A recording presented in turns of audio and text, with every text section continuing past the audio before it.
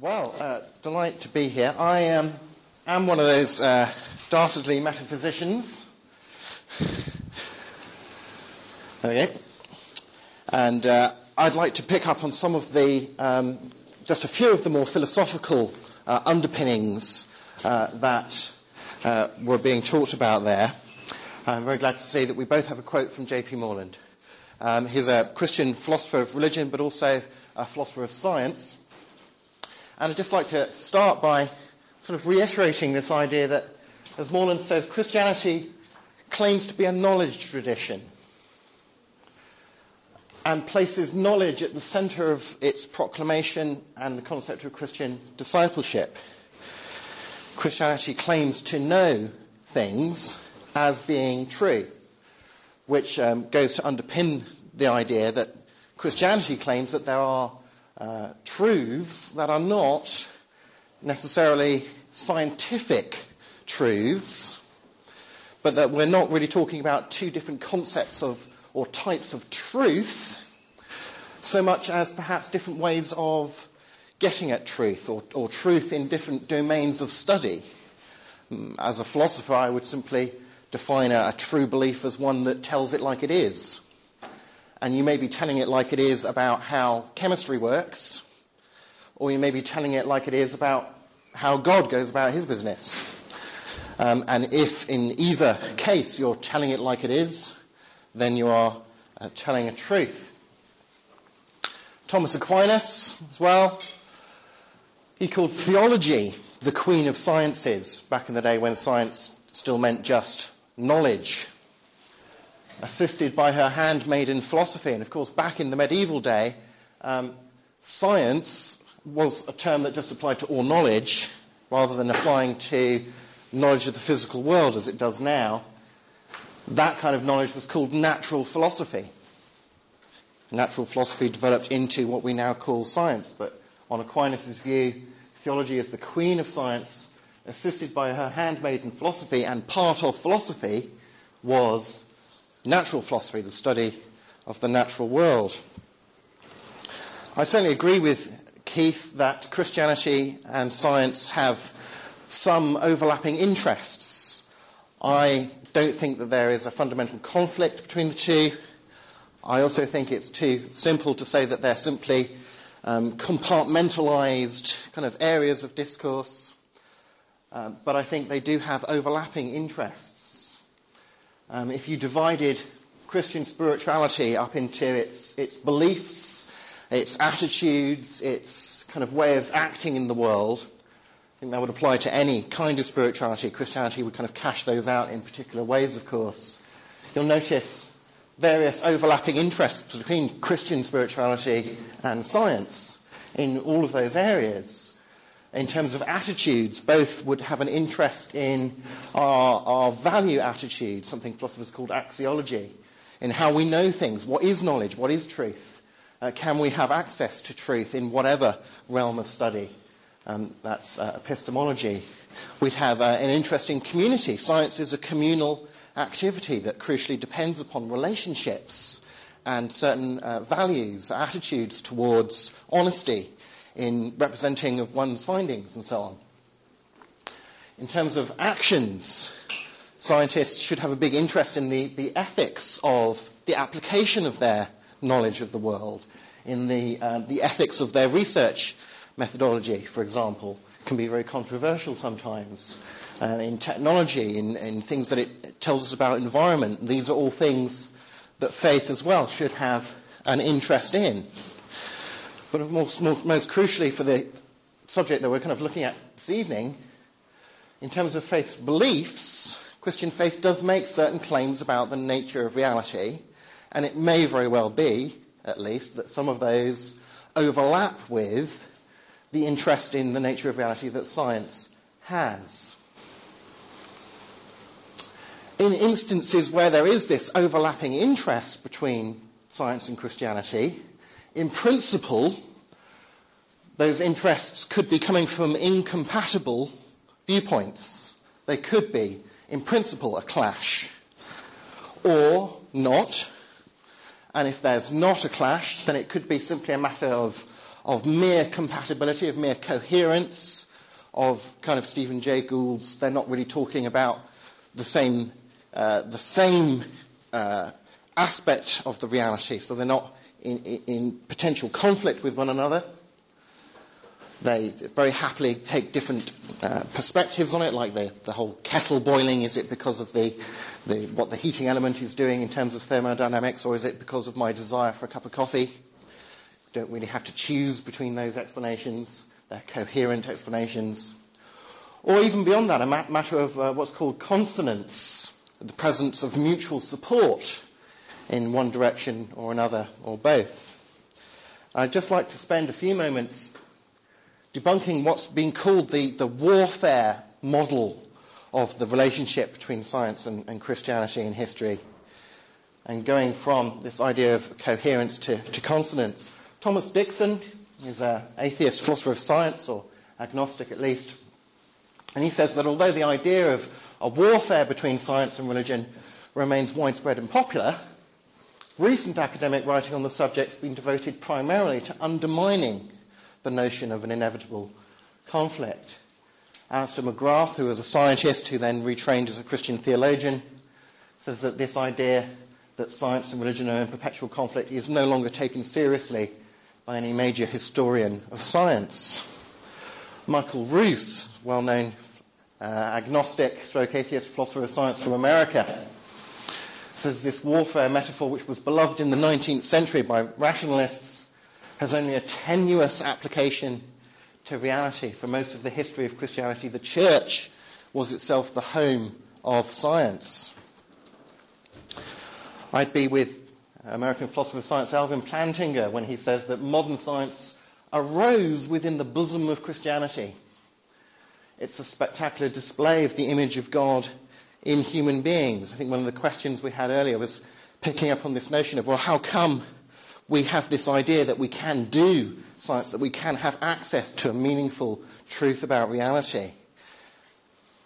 How do we explain science itself, our ability to do science? And Ian Barber, in his book When Science Meets Religion, puts it this way: a good case can be made that the doctrine of creation, and let me distinguish that doctrine of creation, the idea that there's a God who created everything, from any particular model of how God did that Christians might disagree about. But at least the doctrine of creation helps set the stage for scientific activity as we now understand science.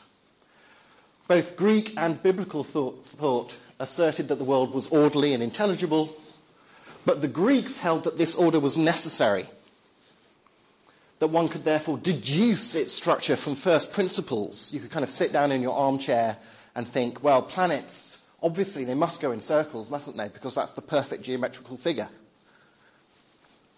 Whereas biblical thought held that the world didn't have to be the way that it was. The details of its order could only be discovered by observing reality. You'd have to go, well, I suppose God could have made the planets go in circles if he'd wanted to, but who am I to prejudge what he wanted to do? I better go and see how he actually did it. Whilst still holding on to the idea that the way in which it was done, however that was, would be a rationally understandable, orderly manner. Modern scientists, says Edward Grant in his A History of Natural Philosophy from Cambridge University Press, are heirs to the remarkable achievements of their medieval predecessors.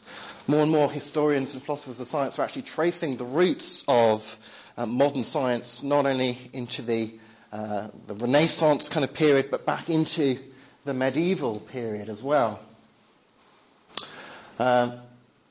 As Alfred North Whitehead famously put it, modern science must come from the medieval insistence on the rationality of God. Faith in the possibility of science, generated antecedently from the development of modern scientific theory, is an unconscious derivative from medieval theology, or perhaps in many cases conscious indeed, as C.S. Lewis very neatly summarised this in much more memorable form. Men became scientific because they expected law in nature, and they expected law in nature because they believed in a lawgiver.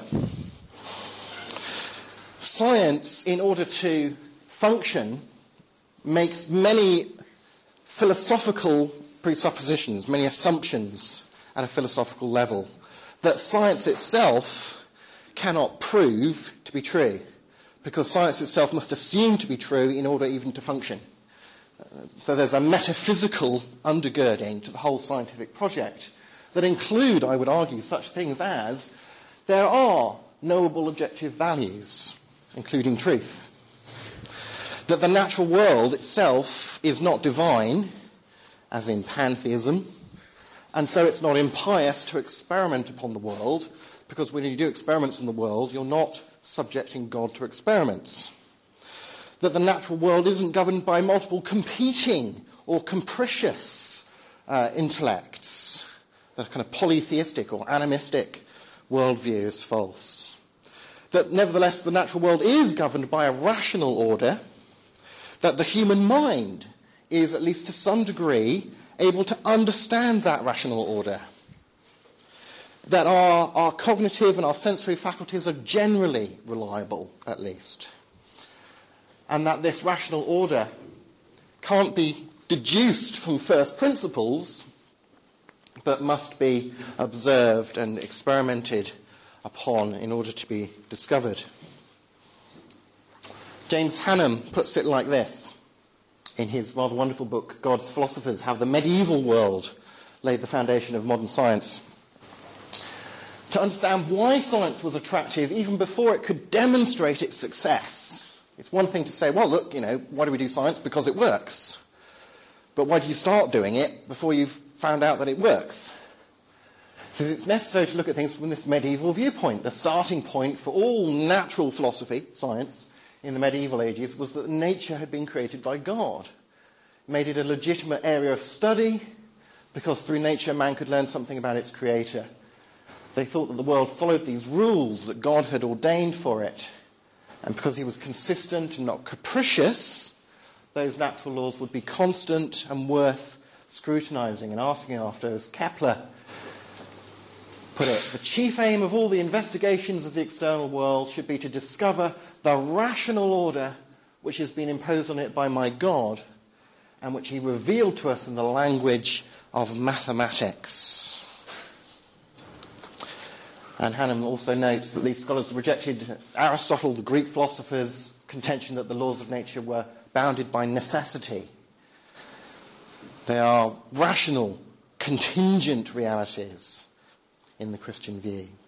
And so the only way to discover them was to go and look and so on. Let me diagram it with this, one of the wonderful medieval picture. Here's God in the Garden of Eden. If you believe that there is a rational person behind the universe who has created the natural world in all of its intricacy and variety and so on, however he did that, and you believe that that same being has created humanity in his image, then it becomes not only natural to think that humans could understand something of the nature of God in whose image they are made, but they could understand something of the nature of nature. That the way that the human mind and senses work in relation to reality comes from the same rational, moral source that the world out there comes from. And so one expects there to be a marriage possible here between us and our knowledge of the world, because both come from the same creator. Steve Fuller is a very interesting British intellectual, professor of sociology of science, and he's not a Christian. The most I can make out, he is an agnostic. But he says this, and I want to just leave you with two very interesting quotes from Steve Fuller.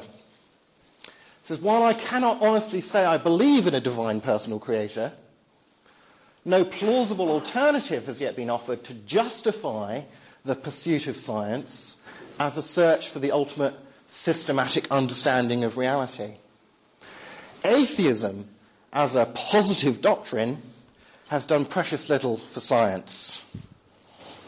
Science, says Fuller, makes sense only if there's an overall design to nature that we're especially well equipped to fathom.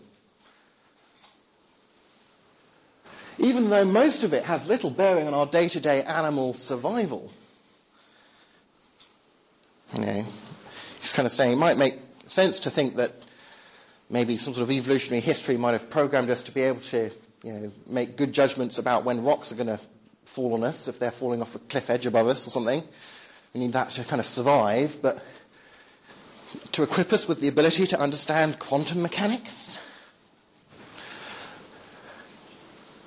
Humanity's creation in the image of God, says Fuller, provides the clearest historical rationale for the rather specialised expenditure of effort associated with science. And I think when a non-theist sociologist of science can make remarks like that in his work, it is a rather powerful debunking of the simple surety of the kind of Dawkinsian science and all religious belief. There is no possible rapprochement between the two. There must be an inevitable conflict between Christianity and the pursuit of science that Christianity itself gave birth to. I don't think so.